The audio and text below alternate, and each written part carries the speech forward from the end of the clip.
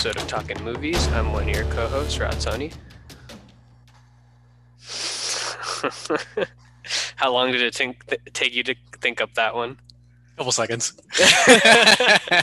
I would have placed my bet on like 5 days, but I guess you just stopped watching like right before we got on again. Yeah, so yeah. Another day where I still don't understand how you do that. Like I'm Sam, by the way, guys. Still, like for this movie, which at least the original one, we're talking about Halloween, the 1978 version and the 2018 quote unquote sequel, I guess is what you'd call it. But even for the 78 one, like I had to watch it a couple days ago just to be able to properly gather my thoughts in it. I don't know how you. I'm guessing you watched them back to back too. Yes, I did. Yeah, today. I know you too well. Yeah, this is an interesting conversation because you and I have disagreed. I guess let's start with the original. I'm in the minority. Let's just say that. You definitely are. Right. This is like the odd occasion where you're in the minority and I'm, I guess, in the majority. Yeah. Where, with the 1978 Halloween, obviously written, directed by John Carpenter, scored by John Carpenter as well, co-written by Deborah Hill.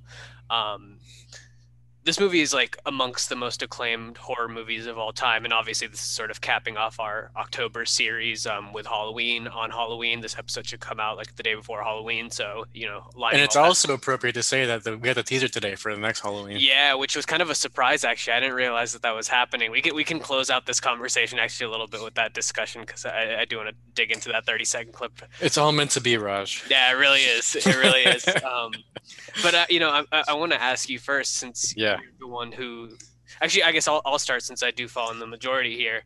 I mean, Halloween is not just like one of the best horror movies of all time in my opinion, but it's also just one of my favorite movies of all time. And I kind of understand the thinking of coming into this movie, like it is very different from your sort of traditional horror movies, even from a modern perspective, like in terms of pacing and whatnot. It is very slow. It's obviously very low budget.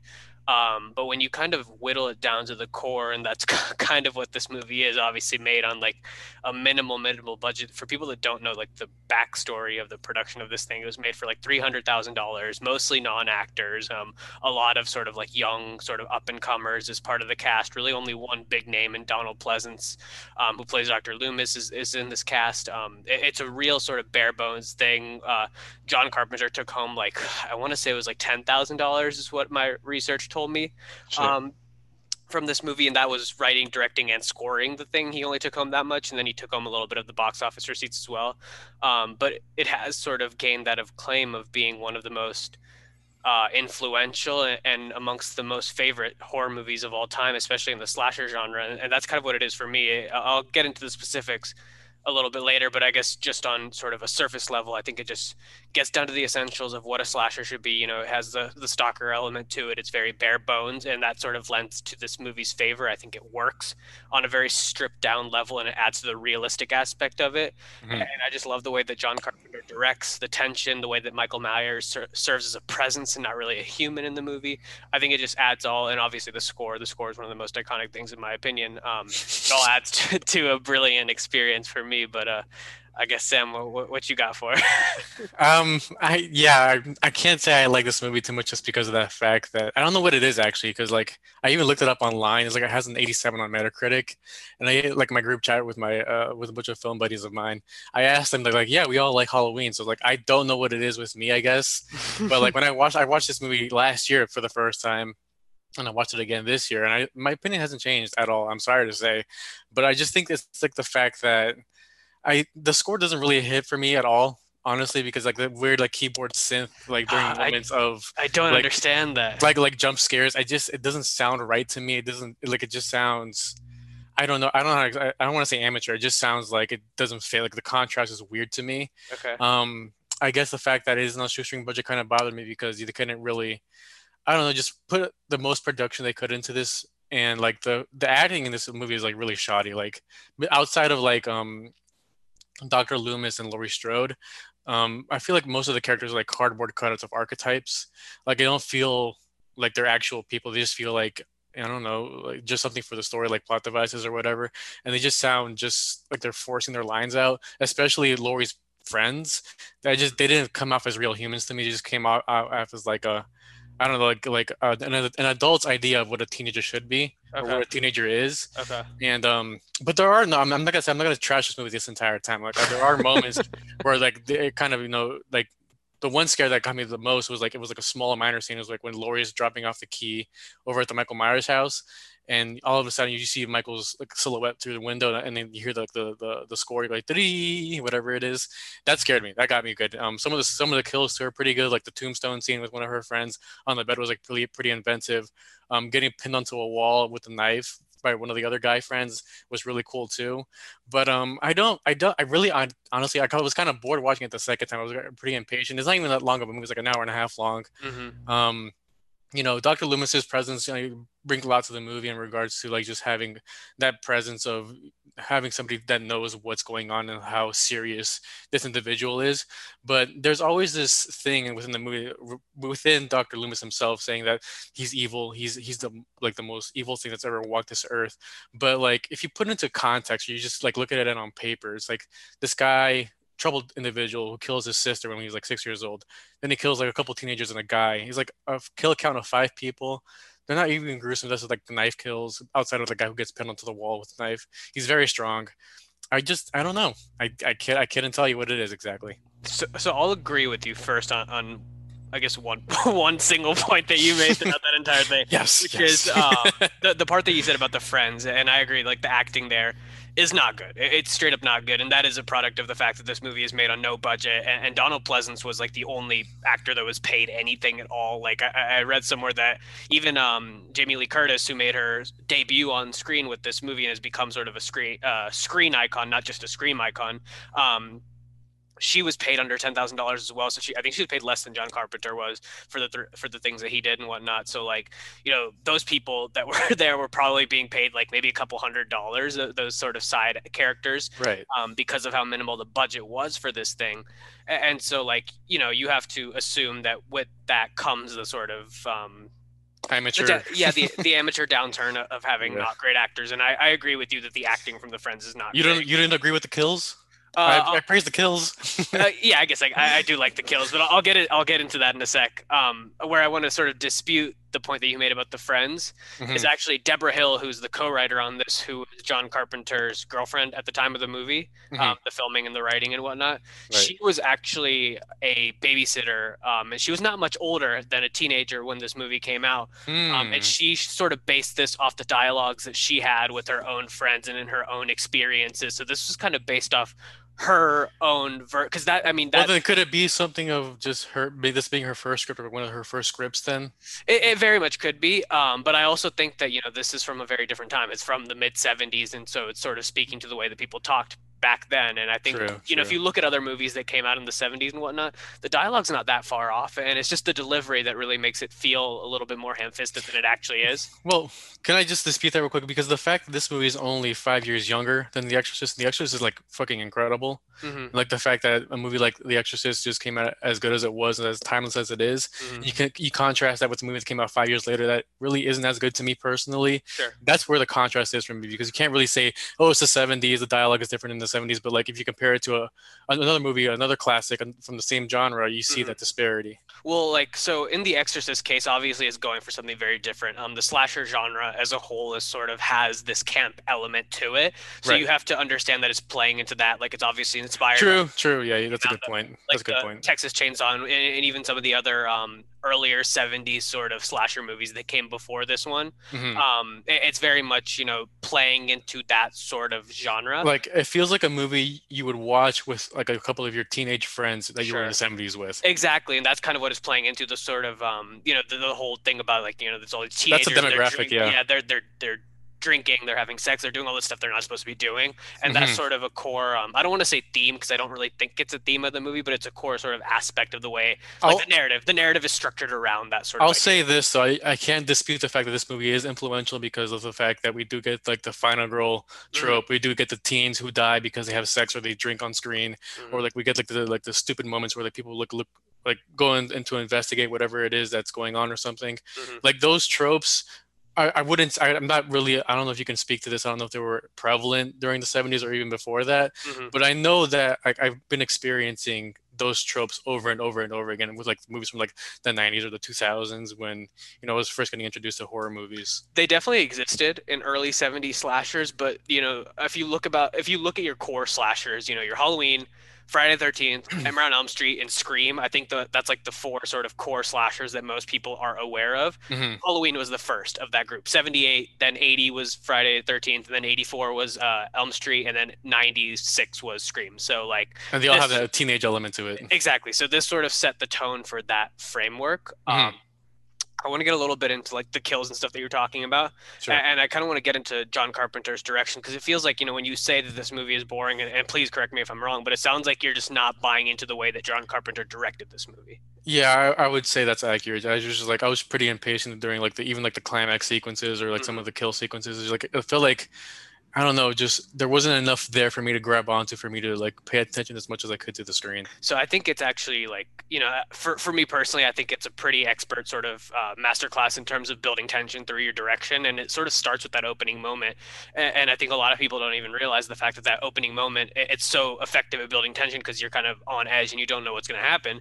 But it's also this one tracking shot, right? Like the movie opens with a tracking shot, a single take where the person is walking through the house, surrounding the house. You kind of see these people inside the house, puts on the mask, and then, you know, you get this whole brutal murder sequence of the sister.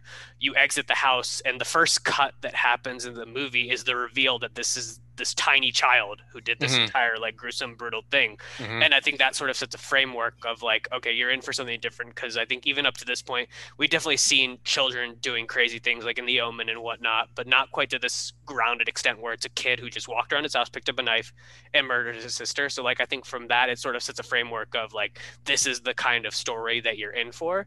Right. But I think it delivers on that throughout because there's a lot of like the scene that you talked about where John Carpenter sort of lingers on a shot for just long enough for something to appear in screen or for something to you know, some sound to happen or something to really throw you off your rocker, like that scene when Michael Myers shows up in the house. You see just his shoulder. There's a sequence when he's outside the house and Laurie's just walking down the street, and then you also just see the side of his body. There's that scene, I mean, there's multiple scenes where Laurie's looking out windows and you just see Michael Myers just standing there staring. And I think it's just really effective at this sort of traditional idea of like what a stalker is and what they're capable of doing. And it just sort of is it's shrouded in mystery, and it's the sort of idea that like, and this is, you know, I'm getting ahead of myself a little bit here, but like the whole idea of like Michael Myers, and like, you know, they call him Michael in the movie obviously, but if you dig into the script, the screenplay of Halloween, every time that Michael Myers is not referenced by name, he's entitled The Shape. And what it's supposed to sort of reference is the fact that this character, this being, whatever it is, and you know, Loomis speaks to this throughout the entire movie, it's not human, it's just pure evil. It's sort of leaning into this idea that there's this like overarching prevalent evil that could be anywhere, could be anybody, could be lurking around any corner, and it's sort of capitalized at the end of the movie when Myers disappears after he's knocked out the window. You look down, he's there. You look back, he's gone. And then it's just sort of his breathing. And it's like the breathing, there's shots from all different parts of Haddonfield and different places that you've visited throughout the movie. And it's sort of trying to punch home this idea that like Michael Myers is there. He is evil. He is everywhere. He will come and get you. Well, yeah, I can definitely see that. There's definitely potential in regards to what John Carpenter was trying to do with this movie, and I think that's why people, you know, attach themselves so much to this movie. I feel like people like you and people who like consider this movie like one of the greatest movies of all time or one of their favorites movies of all time is because they're like, I guess I want to say, I don't want to just come off as weird or anything, but like aspiring filmmakers, like you get like a shoestring budget, you have this idea, you do it yourself, and then it becomes like this movie people talk about for decades. So that's something that people want to be aspiring to. This is why this movie is like kind of inspirational in that sense. Sure. But the scene you're talking about in the beginning where like the guy, I think it's honestly, I'm sorry, I think it's an overrated sequence. Oh because my God. it's just a guy with a handheld camera walking around the house, and then he like they put like this weird filter over the camera to get like the sense of he's wearing a mask now because of the POV sense of it, and you see the kill. But then when you get like the reveal that it's like a child, it is shocking. But the child himself looks like he did like it's like, what have I just done? Like his face looks like he's scared of himself essentially. And you did talk about the fact that, you know, Michael Myers is like a shape, he's a presence, he's an evil force. But did you get that sense from the movie? Because he doesn't really have that. He is formidable. He doesn't have that gruesome nature to him that I would want from somebody like this. So I think that the gruesome nature of it, that does definitely come more into the fold in the later movies because the budget is upped, and so they Right. have the ability to do a little bit more sort of like gruesome stunts and But bloody stuff and all that kind of stuff. But like hmm in the sense of like him being an all sort of overarching presence, like I said, hmm I think it sort of grows throughout the movie because, like you said, when we meet him at the beginning, he is a child, and I think it's intentional that he's shocked by what he's done, hmm but the sort of living with that and then living with the not even guilt of it, but living with the sort of God, what is the right word to use here? It's like a Living, cocoon. yeah, you're living with it, you're bred with it, and then you're sort of treated as this test subject, right? And that Right. sort of breeds this in that sort of environment, it sort of breeds this crazy killer, and like the way the serve like what Loomis serves as is this sort of connecting the dots between when we last met Michael when he was 10 years old and killed his sister to 15 years later when we meet him and he's broken out of this prison. Like Loomis is supposed to be the sort of connecting dot that's like this is what we've experienced the growth of that young killer to become now. Okay, and there, I want to nitpick a little bit. I don't know if this is something that you're going to be mad at, but there Okay. are three things I want to say in the beginning of the movie that's kind of nitpicky, I guess. Okay. One is the fact that he escapes the prison, drives a car 150 miles. Mhm. He's been in prison since he was 6 years old. He's been in prison for 15 years. And then like there's a throwaway line that says maybe somebody's taught him lessons. Like that doesn't make sense to me. Okay. Why would you take a mental patient who's somebody who's like a serial killer essentially, Mhm. who has that, that mental illness or whatever it is that he has and teach him how to drive? I think that's supposed to be a joke. But like you see how that's I don't know, it's a bit of a plot hole. I don't think it's really a plot hole because like it's not like we see him driving. It's not like that we know that he makes it like successfully. Like we don't know that he doesn't like go Mm, drive over a few curbs or whatnot. Like we don't no, see I'm not saying he did it flawlessly, but like we do see him get in the car, we do see him drive away, that. Mhm, and then it is implied that he makes it to a certain extent that to that one phone booth that Loomis goes to, mhm, and he sees like that car on the side of the road, that truck, mhm. which is another nit because I thought it was really convenient that happened. Okay. And then he like finds that guy, he kills him, steals his clothes, and then drives away. Like he reverses out, and then he goes to Haddonfield, like he knows exactly where he lives, where he lived. Well, he was 6 years old, Mhm, 15 years ago. mhm. I don't know. That's weird to me. I like well obviously the street sign is supposed to be there to point that he's going in the right direction. In terms of like the driving part of it, like I'm not really bothered by it because again like it's not the fact we don't need to see him draw, and I'm not saying that this is what you're saying, but we don't need to see him drive flawlessly to know that he kind of has an idea of what he's doing. It's like it's not like when he's put in jail he's like a 3-year-old child who has no idea what's going on. Like he's Hmm. obviously very aware of his surroundings and he's probably sat in the car with his parents and kind of observed that sort of thing and has knows that It's sort a of. bit of a reach. I don't think it's a bit of a reach. I mean, like, come on, from all of our experiences, like when we were like 5 to 10 years old, like I think most of us, pretended like we were driving in the back seat and whatnot. So like again, not that we could do it flawlessly, but we kind of had an idea of what was going on, But right? then he's being tested for like these 15 years. Why Mhm. wouldn't he get repressed emotions or repressed memories of that? Like Of driving? yeah, like like happy memories with his family. I don't think. I mean, I don't. I think he's just sort of a maniacal killer. I don't think he has any happy memories. But like the driving part of it, again, it is a bit of a nitpick. But like the driving part of it is sort of just something that he needs to do to be able to get to his goal, which is to go home. Okay, and then one smaller nitpick is the fact that he already has the suit. He already Mhm. has his mask, and but like there is a scene like after they get out of school, like a certain amount of time has passed since he's gone to Haddonfield, and it's revealed that after the people get out of school, that they realize that there's an alarm going off at this one store Mhm. where like rope was stolen, which we never see in the movie, Mhm. and some knives were stolen and a Halloween mask. But like, why didn't, why wasn't that established early on in the morning when he actually did it? I don't know. It's What do just you mean? like he gets to Haddonfield early on. I would assume because he already has the mask. But Okay. like they would have the alarm going off for that store for the entire time those kids are in school, and then it's like convenient that I once they get think. out of school and drive there, that they see this happening, just for the purpose of Uh, for the story. I don't think he gets the mask from there though. I think he goes and gets No, the no, other. they said a Halloween mask. They Are say you sure? yeah, knife, rope, Halloween mask. That's what Hmm. they said. Okay, maybe I'm blanking on that. That's what the cop said at least. That's a fair knock then. If I'm misremembering and what you're saying is correct, and I think that's a pretty fair knock on the movie. That's Okay, a little bit of a I plot mean, hole. No, I think that's completely fair. I want to ask you a little bit, and I do want to move on to the next movie so we can kind of get a little bit into that. But a quick sort of closing thoughts on this, like, does the sort of like traditional boogeyman storyline of this not work for you? Because like I think that's another sort of effective part of this movie is the fact that they keep referring to him as the boogeyman, and like I think it sort of plays into the the whole like this guy stalking a babysitter. Like, is this anything? It's something that we all grew up with. The entire movie takes place in a suburban household. Like, it just feels very close to home. And I'm wondering if like that aspect of it works for you any better than like the sort of rest of it. Like, it's not something I really thought about. Like, traditionally I would think of the boogeyman as something more supernatural. Okay. Other than that, but I don't think it was something that was huge enough for me to like say, I don't know if I like this movie because of this reason. Okay, fair enough. Yeah. Any closing thoughts, or do you want to get into the 2018 one? Yeah, I apologize. Please don't attack me on Twitter. I will attack you. I'll be the only one attacking you on Twitter for this. But yeah, let's get into 2018. Returning. So this sort of like, it was interesting because we had so many movies connecting the dots between this movie and we had Halloween 2, Season of the Witch, we had H2O, we had so many movies in that sort of 20 plus year span. Then Halloween disappears, then it comes back with the Rob Zombie remakes. Those are critically panned, then it disappears again. And then we find out that Danny McBride and David Gordon Green, who are obviously like comedy writers, right? They've done like Eastbound and Down, they've done Pineapple Express. The filmmakers of that have come to the Halloween world and they've written this script, and John Carpenter has given the approval. Blumhouse is on board, and we get this 2018 incarnation of Halloween, which is basically saying we're retconning everything after the original Halloween. So Halloween 2 through whatever is gone. It's disappeared from the canon. So the only canon is Halloween 1978 and Halloween 2018. We revisit Laurie Strode 40 years later, so it's kind of going in real time in terms of timeline, almost 40 years after actually 40 years after the first one came out. We're revisiting this universe. Laurie's got kids. We're sort of revisiting Laurie with the PTSD that she's experienced after this entire traumatic experience, really setting a new sort of template for where this franchise can go. We're obviously getting a couple follow-ups to talk about in a minute.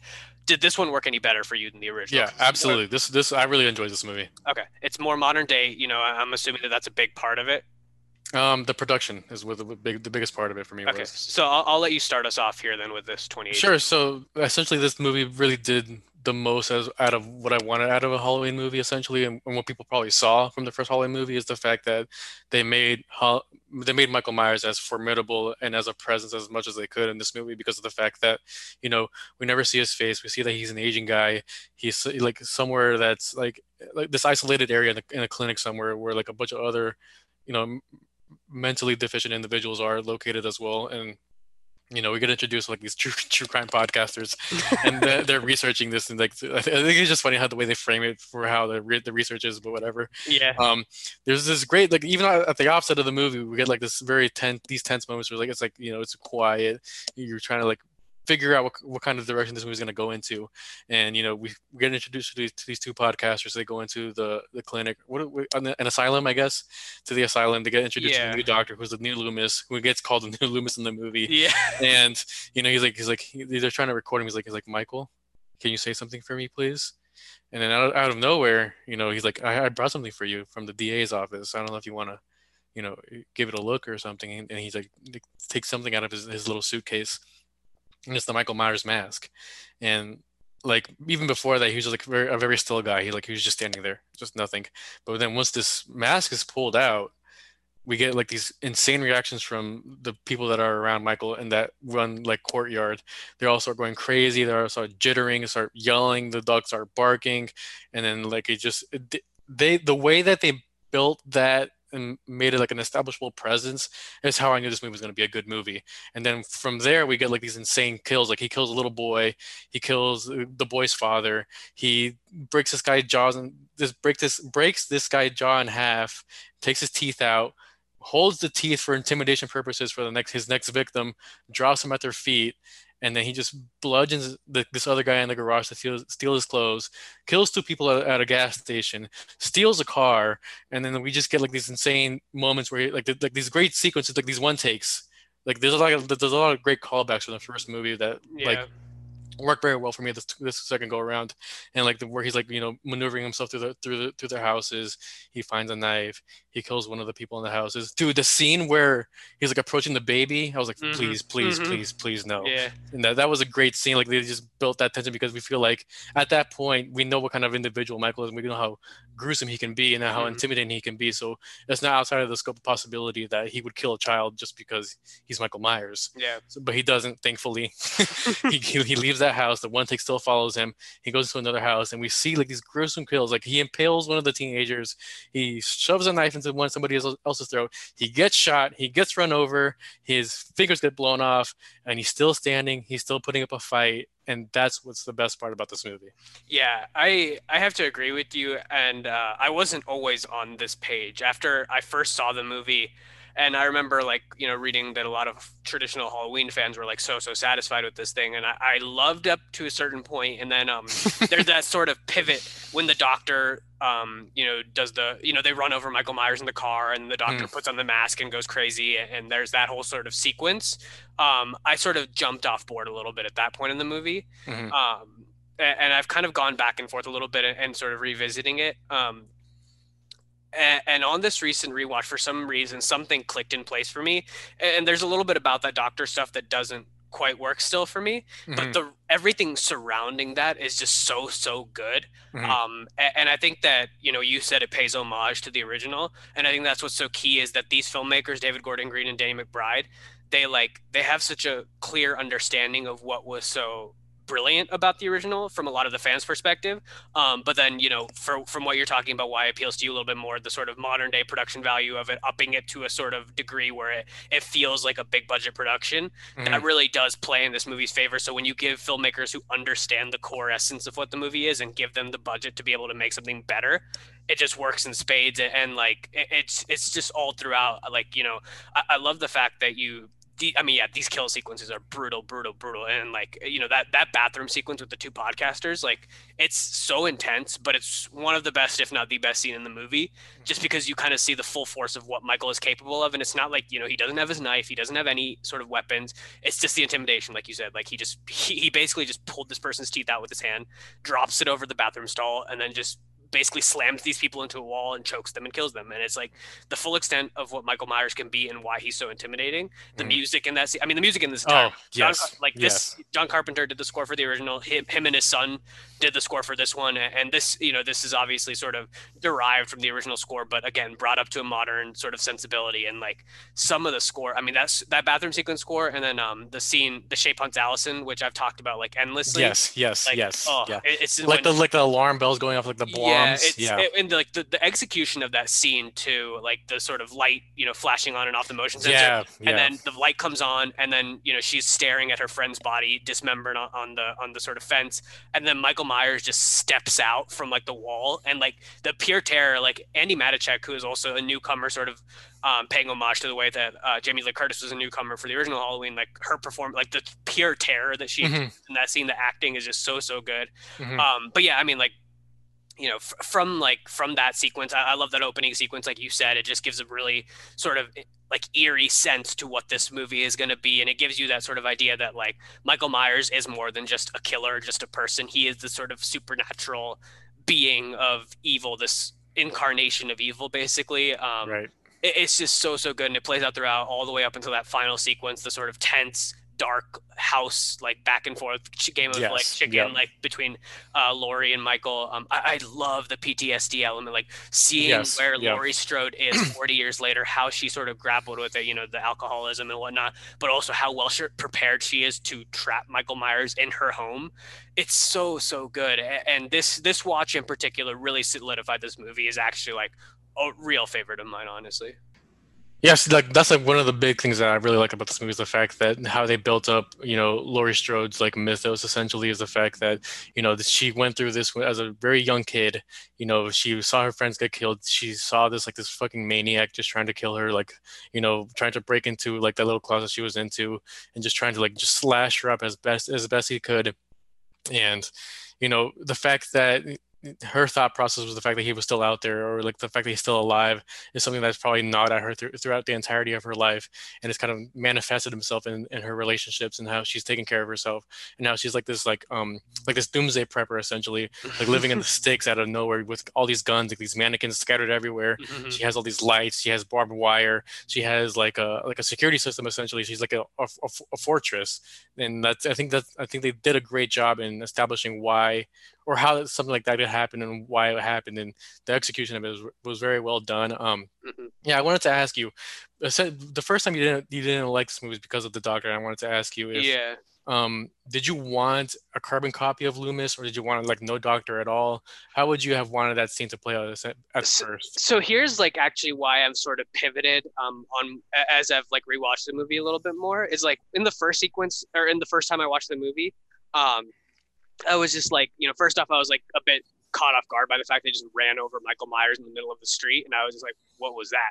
And then like the doc, it's a bit of a strange sequence. So like I wasn't quite reading into it, and I was just like, why is the Doctor wearing Michael Myers' mask? I don't quite understand what's going on here. And then he's saving Michael Myers. But as I've watched it more and I've sort of read into that sequence a little bit more and tried to understand why I don't like it, it sort of hit me that like similar to the fact that like Loomis's character observed Michael and sort of saw him as this being, as this presence, and sort of saw that evolution of child Michael to killer Michael. What this guy is seeing and like his entire life is dedicated to is like, why is this person this way? And like the sort of psychology behind that, like if you're digging into that to a certain degree, like if your whole entire life is dedicating to researching this maniac, I feel like you go a little bit insane. Like we talked, with the Joker and whatnot, like, when you study craziness, you kind of go crazy yourself. True. Yeah. And Good point. I've sort of bought into that a little bit, but also like his entire life is dedicated to this thing. So like, even if it's not so much like he needs Michael to live just to have Michael to live, like what he's trying to do is like further his study and understand the psychology of Michael so he can sort of give meaning to his own life, and that's in the most unethical way possible. Exactly. Like him putting on the mask, Michael Myers mask, is literally him trying to get in the headspace, like literally getting in the headspace of Michael Myers, and like that really clicked for me on this watch, and I was like, I'm not 100% sold on it, but I'm like 80% there. So like it worked much better for me on this go. Yeah. So I want to just talk about real quick about the effectiveness of this movie, and then we'll ask you a question. Okay. The first time I went into this movie, like I heard like there was a good like audible reaction from the audience I was with. Like people were like, "Oh my god, like this scene, like the scene where like she's in the classroom and she sees Laurie Strode sitting outside the window in the same scene, like it's similar to what happened in the first movie." Yeah. Like the scenes were like the one takes and all of that. The scene that got the biggest reaction out of people was when Laurie gets pushed out the window or the balcony. Yeah. And her body's just laying there like it was for Michael in the first movie. And then like it just disappears and people are like, yes, fuck yes. And like the fact that, they made Michael as formidable and as intimidating as he was. I remember like a couple of days after I saw the movie the first time, I woke up one night to go pee, and I swear to God, I saw like the silhouette of Michael Myers in the corner of my bedroom. Right, and that's something actually that worked well for me the first time, but I think also in the original film, and also worked well for me on this one, is just like it's that sort of the use of shadows, the use of darkness in both of these movies, and that's I think a testament to the direction, but also the cinematography. Like the cinematography in this movie, first off, is beautiful. Like just some of the shots, like the silhouette shots that you're talking about of Michael Myers, where he's just like standing in a doorway and he's sort of backlit by the moon from the window or whatnot. Like he's out of focus in the background. You see him there. So good. Yeah. It's so good. But like it kind of puts, and like the sort of realistic aspect of this guy who could literally just go anywhere. Like in real life, we could see this happening. Like this guy could just be at anybody's house, stalking them, getting into their home, and killing them. Like it's a real sort of fear that I think a lot of people have because it's just so close to home, I think. And so my next question, I'm gonna build up to it. There's a scene where, like, essentially after she gets out of the balcony, she walks away. We don't know where she is. Michael goes downstairs. He flips like that kitchen countertop over to get to Allison and her mother. And their mother's like, "Mom, I'm sorry, I can't do it. I'm sorry." And she's like hysterical essentially. She's like, but then like Michael like hears this and she's playing him essentially, and then he walks over to like the beginning of the stairwell, the entrance of the little bunker, whatever it is. Yeah. And he's like, gotcha. She shoots him, Mhm. and then you see like Laurie's face just come out of the darkness. He's like, happy Halloween, Michael. Yeah. And she starts just like fucking stabbing him. That was a great reaction. But then it builds up to like the fact that, Allison gets the knife, cuts his hand away from her mother so she can escape. And then they do like the little trap thing. And he's essentially killed. So he burns up in a furnace. Like he's essentially like a roasted chicken, and they escape on a truck very conveniently. I'm not going to say anything about that. Yeah.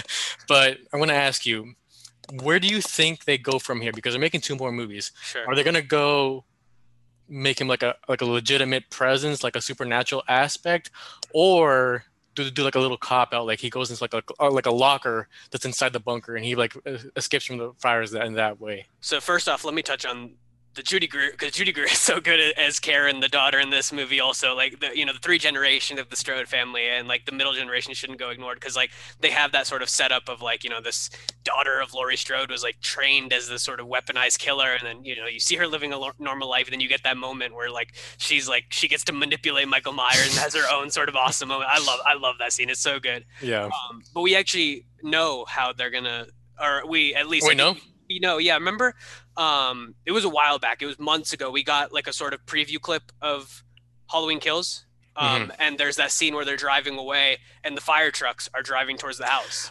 Right. And Okay. And they're all screaming like, let it burn, but these fire trucks are driving towards the house. So I assume. I completely forgot about that. Yeah, good pull. Yeah. So I assume that that's what's going to happen. I hope they don't go the route of like, supernatural. I hope it's not supernatural, and I hope it's like these people go into the house, they start fire, like hosing down the fires, and then this hand just comes down and starts like wrecking the fire. Like you open the movie with that sort of like brutal kill sequence. I think that would kills the entire fire brigade. Yeah, like the people that saved his life, he's just wrecking. So, okay. So then let me ask you this: then where do they go from here? So like they're leaving Haddonfield. They don't have the fortress.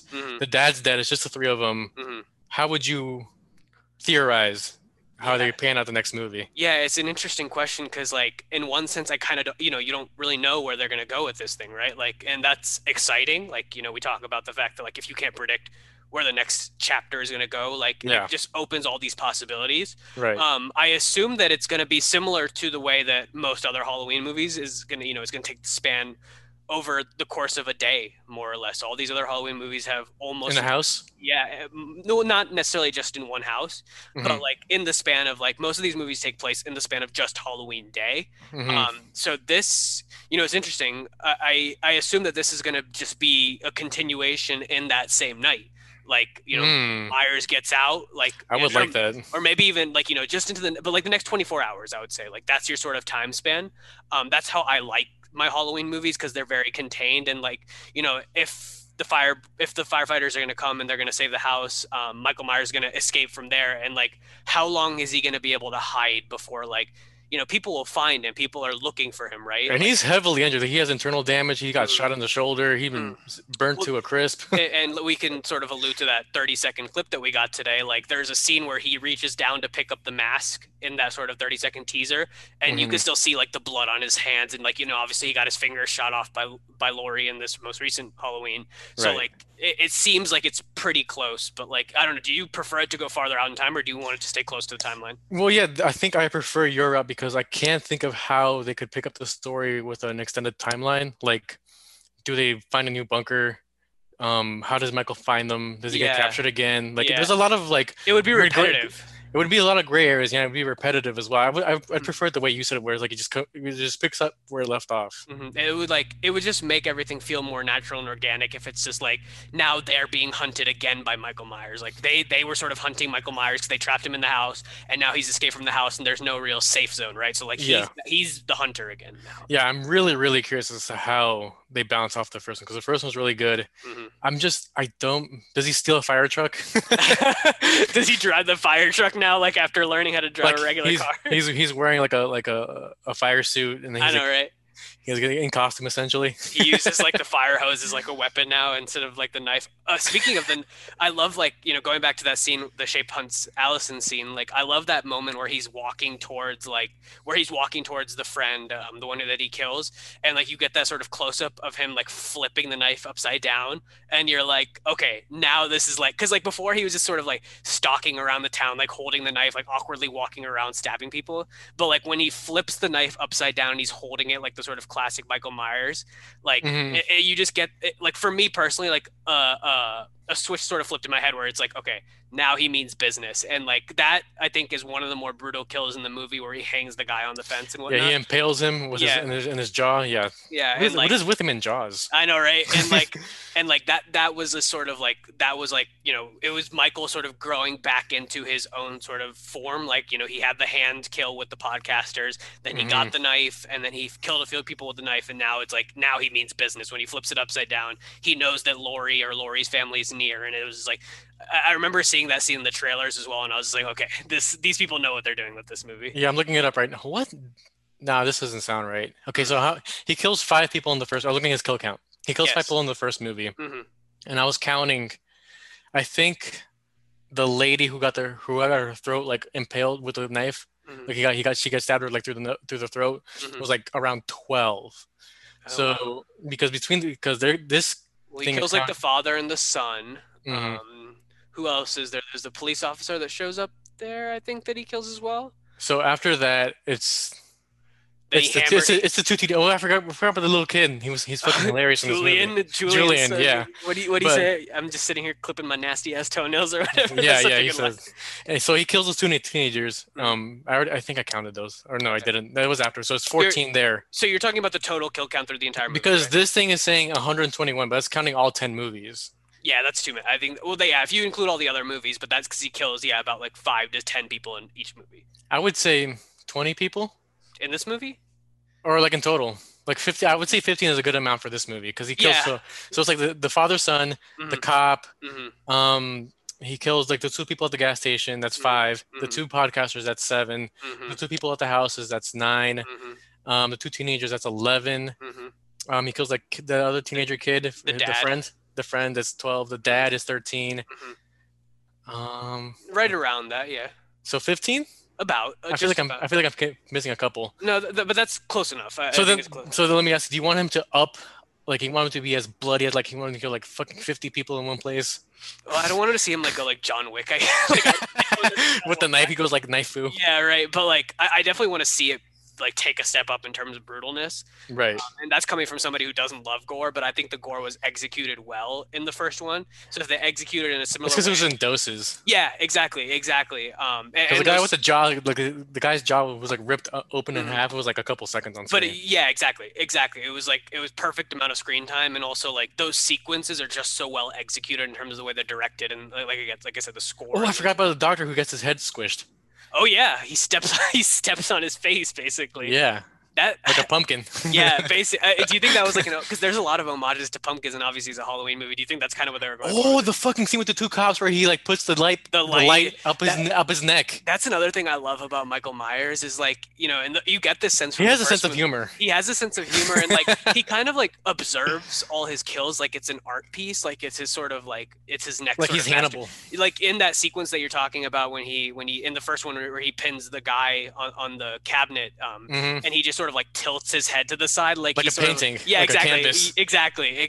Like I kind of like that about it because he obviously doesn't say anything. He doesn't move fast. He just kind of like lurks around, but like he has this sort of style to him, which is like weird. Another question, real quick. Yeah. Do you want him to speak at some point? No, definitely not. No, definitely not. No, because we haven't seen his face. We saw his face in like a brief second in the first one.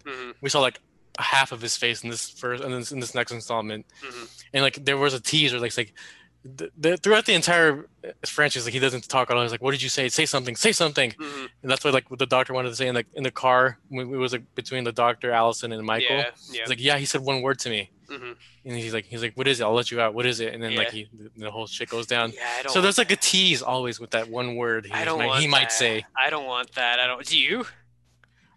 I'd be curious to see what he says, but I feel like it would make him less intimidating. It would exactly. It would take away from the intimidation factor of him. Like Uh, the fact that he's just a sort of like unless he just says something like death or kill. I don't know. Like even then, like it's gonna sound like Corny. it's not gonna sound cool like when Batman's in vengeance. Like it's not gonna sound it's not gonna work like that way. I don't think. Because like, what would you think his first words would be? I don't know. That's the thing. Like what? Like I don't. Because the doctor theorized it was the sister's name. Yeah, and like there's this there's a sister's name. There's Judith, which is the mother's name. It could be Laurie. There's like a little bit of like sort of homage and whatnot to that, like in the sort of movies that got retconned in the middle. But like I'm glad that they sort of ditched the whole like familial connection and whatnot. Like this movie sort of, I would hate that. This movie sort of like takes shots at those connections. Like there's a scene when the friends are walking to school at the beginning, and they're like, "I heard it was his sister," and they were like, "No," they like shoot that down completely. Like I like the fact that they're like, just let it be. Yeah, exactly. It just works better when it's just like this guy is just this crazy killer. Like that, it just works well that way. I think. Yeah. I don't know. I don't have any other thoughts. I think I think we've covered all the bases. I don't either. Do you have like a favorite scene or shot from this one in particular? Is it that Shape Hunts Allison scene? I would say the sequence in the house when she's like looking through each of the rooms is pretty great. Yeah. The scene where she's like Happy Halloween, Michael is fucking great. I love that scene. A couple of homages where she's standing out the window at the school looking at Allison. That's pretty funny. Yeah. I get chills like that scene that you talked about earlier where she's like where he looks down and she's gone, and like you can also see can like I did too when I first saw it. It's like it's a slight movement and like Michael's like sort of body structure, but like the way he sort of like unhunches his shoulders a little bit, and like you're like you understand that he's like, oh, where did she go? Like in his own head. Like I love the little details like that too. It makes me geek out. Yeah, you can tell he does have personality to him. He just likes killing people. Yeah, it's fun. It's fun the fact that this guy who's in a $2 William Shatner mask that's just been like beaten to death is just like, this, for whatever reason, he has this sort of quirky personality, and like you wouldn't expect it, but it is. Maybe it's because he was like what's the word for it? Hospitalized since he was a child, so he still has that childlike personality to him. That's an interesting point. I never thought about that. But I guess I was going to say I'm so glad that they like did justice to the Michael Myers mask, because I was like looking at the past ones, and some of the old ones are awful. They're like, bad. They're bad. Like they're bad. Like one of them look like they were made out of wood. I love that shot where he pulls the mask out of the trunk in this one. Yes. And like he shuts the trunk and it's just like the close up of his face. That's what I'm saying. Like, the cinematography in this thing is so beautiful. One question, I just realized at the scene at the gas station, the podcaster is putting gas into his car. He looks over to like this van next to him. It was like a church van. And he sees this lady, but the lady's like signaling him. Yeah, she's like, look that way. What is that about? I think because Michael walks behind him in that scene. Didn't you notice? Oh shit! You didn't notice? Okay, yeah. So there's a car pulls up behind, like 10 feet behind him, and like a guy in a white suit, like a white hospital suit, walks out. It's Michael, and that's how he goes into the gas station and starts beating up the guy and takes his teeth. Like that happens all right before then, and I think that's what she's signaling at. Like, look behind you. Michael Myers is walking right behind you. Like, there's a lot of great background sequences they don't like put overtly out there for you. Like, you got to be paying attention. And I think I like that too. Even in that backyard sequence with the motion light, like the first time the light comes on, you see Michael step out from behind the tree. It's so good. It's so clever. But yeah, I think that's all I have, and that's all you have, right? Yeah, that's all I have. All right, cool. So that'll bring us to a close for this episode. Thanks everyone for joining us. Let people know where they can find you online. You can find me on my Twitter at Sam0So and on my Instagram at Sam Osorio, Osorio. Find me at Rodsud236. As always, please be sure to check out our show notes for resources on Black Lives Matter. Also, be sure to rate, review, and subscribe to the podcast. Share with your friends and family. Find us on Apple, Spotify, Anchor, and all the other popular platforms. We'll be back later on the weekend with a regularly scheduled news episode. So come back and join us then. No nudes, sorry. Sorry.